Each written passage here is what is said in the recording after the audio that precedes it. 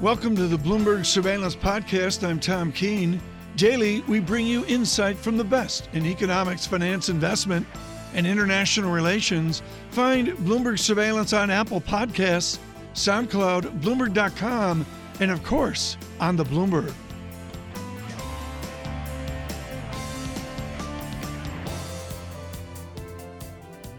Joining us now is the former U.S. ambassador to the EU. He's Anthony Gardner. Ambassador, when you look at everything that's happened over the last 72 hours, what does this mean for Brexit? Well, first of all, it's unprecedented for a sitting president of the United States during a state visit to attack an ally and do it so publicly and endorse one of her rivals for that position. It's unprecedented and it's outrageous. The second point that's important is that the comments were just, not on the mark. A lot of U.S. businesses, as you know and as your viewers would know, have invested in the U.K. as a gateway to Europe, just like the Japanese have. So, in fact, many of those businesses want U.K. regulations to remain aligned with those of the EU. The second point that's important is that a lot of the regulations that the U.S. complains about and that the President and Wilbur Ross wanted the U.K. to ditch are those agricultural regulations that impede U.S. exporters from selling GMO products and hormone-treated beef and so on. Those things aren't going to change. But, Ambassador, I guess what I was trying to get in my question is, the President of the United States shows up saying maybe it's Boris Johnson that should be Prime Minister. Does the U.K. rally for the Prime Minister? Does it actually make her stronger? I think they probably will. We've seen a lot of reactions so far, mostly from the Labour Party, but I think we'll see a lot of reactions as well from the Tories, saying it's just not appropriate for a president to be interfering in UK politics in this way.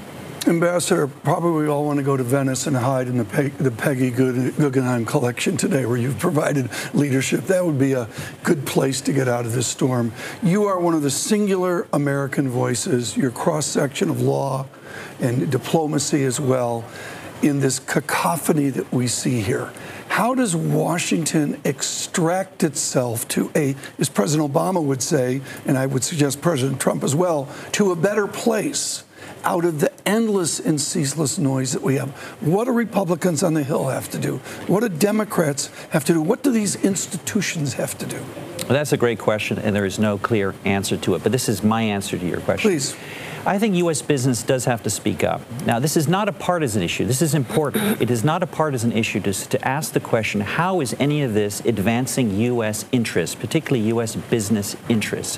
When we withdraw from international trade, when the EU sets its standards globally, including in agriculture, on data protection, right, otherwise, and we're not doing okay, that, how does it advance U.S. interests? 2 days after Brexit, Francine and I were still trying to get through the debris of that evening and into the next morning. I remember UBS purchased a property or went from lease to ownership or whatever on the River Thames. We're going to hear from James Dimon today in his JP Morgan earnings. What does someone like Jamie Dimon have to say to suggest to President Trump this behavior, this tabloid, is not in the best interests of all? What does Jamie have to do? Well, the basic point is, remember who your allies are and who your enemies are. Let's stop confusing the two.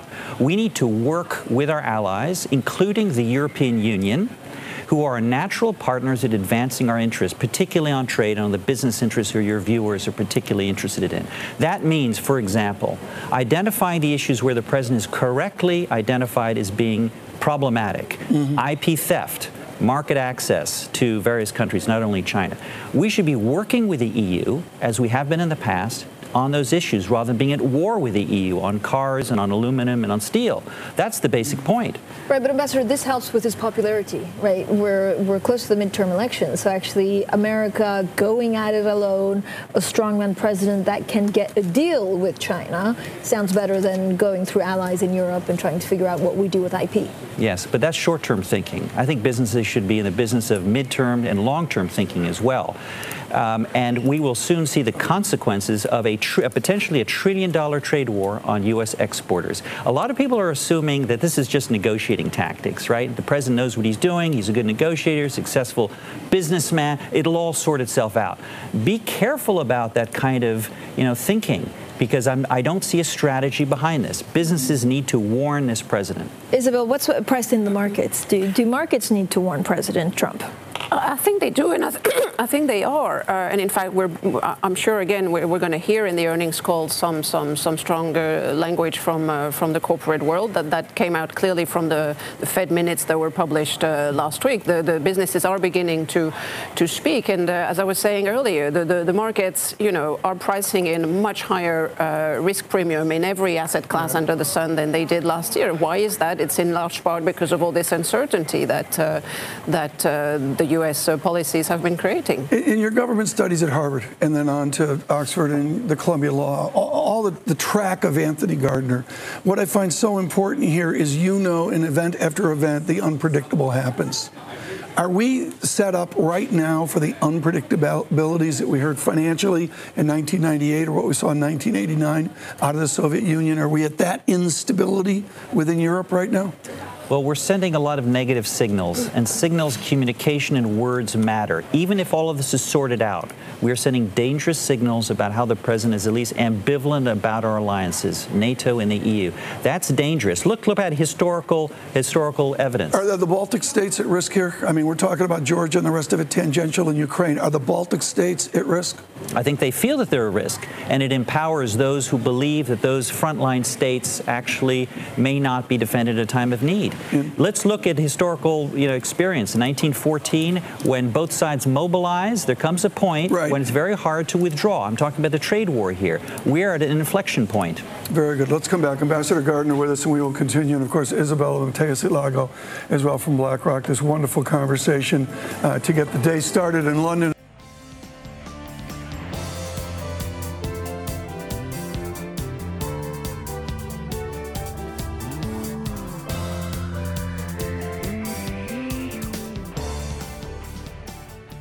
Alex Wayne is the guy in the trenches who takes all the different copy from the reporters and makes it ready for Bloomberg News, Bloomberg.com, and of course for our many sources that use us worldwide. We've dragged him away. He's working his phone here, Lisa. It's embarrassing. His phone looks like he dropped it 4 times in a bar last night. But you're glued to the phone with 9 reporters right now. What are the people in Chequers saying? It's pretty quiet up there. He played down the Sun interview when he met with May. He said they have a very, very strong relationship. May was we couldn't hear her very well for one thing, but she seemed like they seem to be getting along okay. To help our audience, you're based in London or Washington? I'm based in Washington. You're based in Washington. I'm the White House editor, Perfect. based in Washington, so just over here. There's the Washington Post and the New York Times and Bloomberg News. And I love 2 days this week. Mike Allen at Axios led twice with Bloomberg copy. Everybody's grinding it out. But the tabloid thing, I mean, you're a pro journalist. I'm just pretending. The bottom line, Alex, is the tabloid tone in the United Kingdom is way different than Washington, and frankly, way different than Mr. Murdoch's New York Post as well.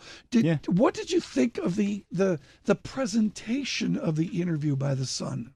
I actually enjoyed it reading. As a reader, I found it a pretty pleasurable experience. It just kept going on and giving more and more. Now they do some stuff on their website with ads and things that are a little distracting, but I did like the way they organized it. They sort of broke it up into different sections with pictures, and he covered a lot of ground with them. You didn't look at page 3, right? I didn't look at page 3. Maybe I didn't get that far. No, one of my producers, Bowden, ripped out. I go, "Where's page 3?" And he goes, "Tom, we ripped it out." I said, "Why?" He said, "Shut up, Tom. Just go on radio." Lisa, pick it up here. I love the U.S. analysis of the Sun. There were a lot of nice pictures.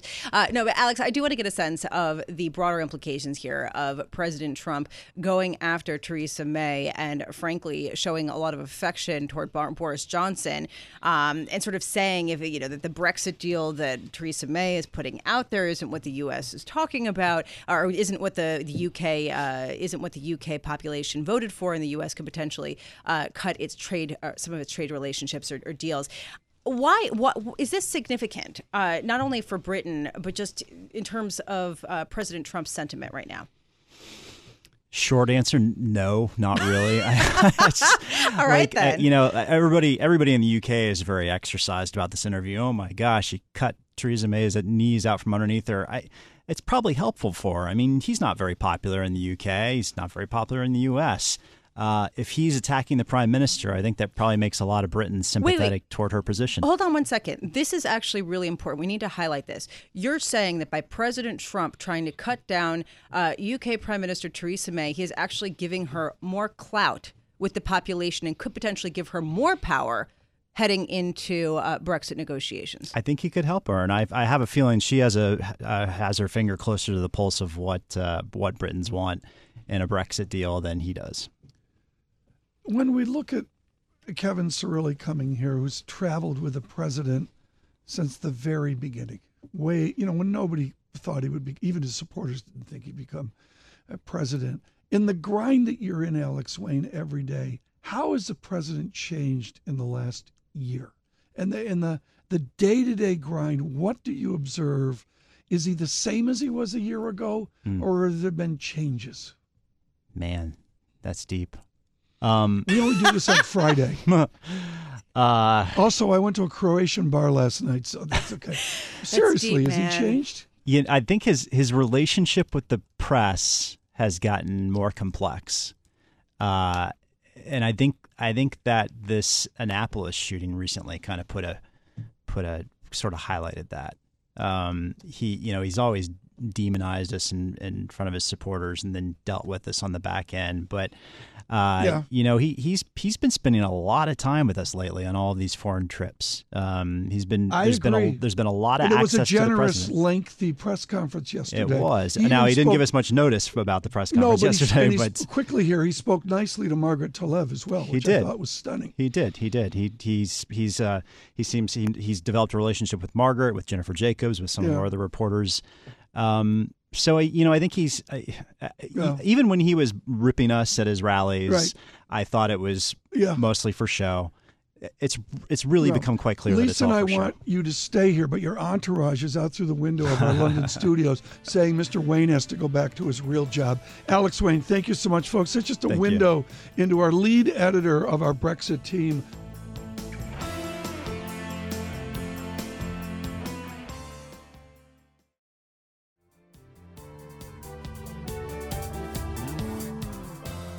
We drive forward our conversation on Bloomberg Surveillance as we did it with Ambassador Gardner in the last hour, with another ambassador from the United Kingdom and their former ambassador to the United States, also serving as ambassador to France and to Turkey as well. Peter Westmacott joining us this morning. Ambassador, thank you so much for finding time on this just exceptionally unique day as well. There is a moment in the John Adams television series where the acclaimed actor Paul Giamatti as John Adams goes in to meet the king after the revolution. Stunning scene, at least for ugly Americans like me. He backs out of the room. Now, I'm assuming the president will not back out of the room today with the queen when they have tea. But after what we've seen in this tabloid, how will the Queen of England greet this president of the United States?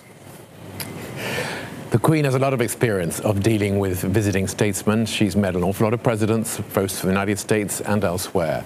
My hunch from my own experience is that this will be super correct. It will be cordial. There will be conversation about relatively unpolitical issues. I would be surprised if Her Majesty asks about, the Sun editorial and so on, but who knows?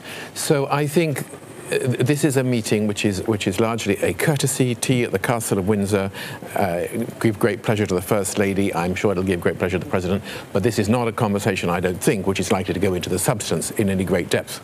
Will the nation rally around the Prime Minister after what we've seen here? Will Labour, Tory, will people not attached to politics, will they rally around the Prime Minister? Well, I think there's a sense that this is a pretty unpleasant payback to the Prime Minister, who's gone out of her way to give Donald Trump almost in all the detail an equivalent of a state visit without it being a state visit. Red carpet, Blenheim Palace, tea with the Queen, all the other stuff which has been laid on. And this is a bit of a kick in the teeth, frankly, to the Prime Minister. I don't know what it's designed to achieve. I noticed that the President was not kind of ranting. He was calm and deliberate while he was giving that interview. Was it something he had been encouraged to do in order to strengthen the hard Brexiteers here in British domestic politics? Was it something which he decided to do because it was the opposite of what President Obama had done, which was to come to London and support not doing Brexit Brexit at David Cameron's request, and he decided he would come to London and take the opposite view. Mind you, this time undermining the Prime Minister of the country, not supporting the Prime Minister of the country. I do not know, but I think we are in different territory, and it's not helpful to the Prime Minister's position, and there could be some sort of a backlash saying, you know what, whether we agree or whether we don't agree with what she's trying to do, this is not fair. Right, but is she also weakened by it? I'm not sure that I don't have a view on that yet. I think we wait to see. Initially, I think she's a bit weakened because what it does is point out the contradictions which we all know are unresolved within the government's position on how to handle Brexit. When President Trump says bilateral trade deal with the United States is off, I think he's a little out of date because he's looking at the time when the Brexit package appeared to be one which excluded the right for the UK to have any bilateral free trade agreements. The Prime Minister has since been in Parliament saying, actually, it doesn't. We can negotiate those free trade agreements. So whether she's weakened or not, I don't know. But I don't think this helps the relationship and the perception of Donald Trump here in the United Kingdom. Okay, is it because Donald Trump actually sees parallels between Brexit and his own election? Is that why he's weighing in, or is it because he's simply friends with Boris Johnson? I think in one sense we're seeing his preference for bilateral deals. He doesn't like multilateral, doesn't like NATO, EU, all those countries coming together. And he thought the answer was a deal between himself and the UK, and he saw that perhaps disappearing. I think that's part of it. The Boris Johnson thing puzzles me because Boris Johnson was one of the British politicians who was rudest about Donald Trump during the campaign. Since then, he's been flattering him, saying how marvelous he is. So obviously something has changed in that relationship. Beyond that, does he really think Boris Johnson can become Prime Minister? I doubt it. We want to come back and continue this discussion, but you are one of the few people alive today that understand the special relationship of the United Kingdom and France, where you served, and the United States, where you served. This triangle of 3 centuries of relationship is really at risk here. How do we extricate ourselves from this moment to get back to what the United Kingdom, France, and America once had? It's an extraordinarily good question. When I was in Paris, there was an element of the bilateral relationship being special and entente cordiale, and yes, some British politicians wanted to focus exclusively on the United States. The French saw it a bit more triangular. My own view was that with Britain and France, the only 2 serious European powers in defense and intelligence and so on, that it was important for all 3 of us to work together. And when you look at the moment when we, countries of the leaders of the free world, if you like, have intervened militarily, often the 3 of us have been in there, Iraq being a great exception, of course, back in 2003. So getting this relationship working again, very important. I think President Emmanuel Macron has done a very good job on that. He has stood up to Donald Trump. He has also lavished praise on him. He's had him to Paris for the Bastille Day celebrations, but he's also disagreed with him when he's needed to do so. Theresa May has done so because there have been numerous occasions when British and French views on international affairs have been contradicted or even undermined by President Trump. So we have to get that relationship back. It's a very good point you make. How we do it remains to be seen. Peter Westmacott, thank you so much. He's, of course, a former UK ambassador to the US.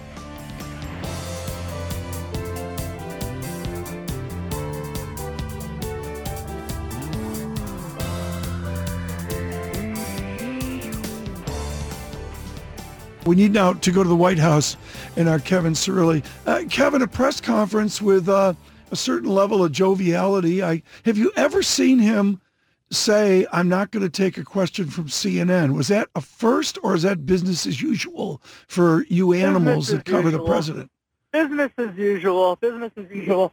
Look, and obviously CNN, we should note, our intrepid colleagues at CNN do great work over there. But I want to make a point here because it's fascinating to note that after that black tie affair yesterday, President Trump, as he left that dinner with UK Prime Minister Theresa May, the Rupert Murdoch-owned The Sun published this interview, and as it was made public, flash forward to this morning in London, when the president says that he apologized to the UK Prime Minister, and she brushed it off and said, quote unquote, this is just the press. So it was an interesting display and an illustration of how the special relationship between the U.S. and the UK has evolved in the Trump era. Right. I would also note that, more importantly, from a policy standpoint, UK Prime Minister Theresa May saying that President Trump is going into the July 16th meeting with President Putin in Helsinki from a quote-unquote position of strength and a unified NATO. The president saying that he secured $34 billion in additional funding to NATO. Oh, within that, Kevin, is the preparation for what you and I will see Monday in Helsinki. Tell us what's different about the preparation for this summit from any other big meeting that President Trump would have, or certainly the preparation for the Singapore summit. What's different and how he's preparing? The expectations. The president said point blank that he doesn't have high expectations, that the administration is really going out of its way to manage expectations with this President Trump and President Putin meeting. The president saying that he barely knows President Putin, that he's only met with him two and a half times, his words, his counting. I don't know how you meet someone a half time. But and I think that from an agenda standpoint, more importantly, senior administration officials as well as the president saying that the main topics of the conversation will be disarmament, Ukraine, Syria, and yes, election meddling. On the issue of Crimea, particularly from an energy sector standpoint, Tom, the president did not forecast at all during this press conference when he was repeatedly asked what his policy would be or how he or what outcome even he is hoping to articulate to President Putin with regards to Crimea. Kevin Cirilli, one topic that did not get mentioned, but that could be described as sort of in the center of Syria and Crimea, as well as what is going on inside the European Union and NATO, and that is Turkey. And I'm wondering if there's any thought that you've, or any, based on your conversations, whether anyone has been talking about what is happening in Turkey. You have Turkish government bond yields, 10-year yields near 17%. You have the Turkish lira trading at a record low against the U.S. dollar. And at the same time, Turkey's looking to buy Russian missile systems and U.S.-made F-35 Joint Strike Fighters. Yes, and I think that so from a broader context, you're correct. There has been no direct connection of Turkey in the last week or comments on Turkey, mostly the administration publicly forecasting remarks regarding Ukraine and Crimea. But with regards to Turkey in particular, I think this is where the NATO negotiations really become interesting, particularly with the president asserting that he has been able to bolster NATO funding. That, according to Prime Minister May, is something that gives the president an upper hand in the Putin-Trump meeting or summit, call it what you want, in Helsinki. I would quickly note, and Tom, we talk about this every morning about how, we make light of it, but just from the moment that we're in, if you look at the names and how President Trump is presenting himself, Rupert Murdoch's own The Sun. This is President Trump embracing the triangulation of presenting himself on the European stage of Nigel Farage, Steve Bannon, and senior economic advisor Peter Navarro. Kevin Cirilli, please stay with us. We're now seeing the cars at Chequers on a very browned grass field. The heat here, folks, has been really stunning. All of the parks of London are brown, and dry. And the helicopter waiting to take the president. Of course, tea scheduled at Windsor today. Kevin, within the dance here is immigration, and that is something that clearly ties every modern nation together. Review for our global audience and our American audience how the president is doing in the polls. I have told many people this week in London that when the president mentions his beliefs on immigration, it's not a small, tiny minority interest. How is he doing in the polls? The base of the Republican Party is very much with him. He remains incredibly popular amongst Republicans. Congress remains incredibly unpopular. And I would note for the global audience, there was a fascinating scene earlier this week for President Trump really taking head-on German Chancellor Angela Merkel. That plays incredibly well to independent voters, particularly when he's arguing that other countries ought to be footing the bill in NATO. Now, there is rightful criticism of the president's mathematical assertion of that, and people can have that policy debate. But from a pure political standpoint, not a policy standpoint, that moment where the president is speaking on behalf of American taxpayers that plays well, according to the political advisors that I speak with here in Washington on both sides of the aisle, to independent voters in states like Michigan, Wisconsin, and Pennsylvania. Kevin Cirilli, thank you so much. Really look forward to seeing you in Helsinki here in the next 12 to 24 hours. Kevin Cirilli is our chief Washington correspondent.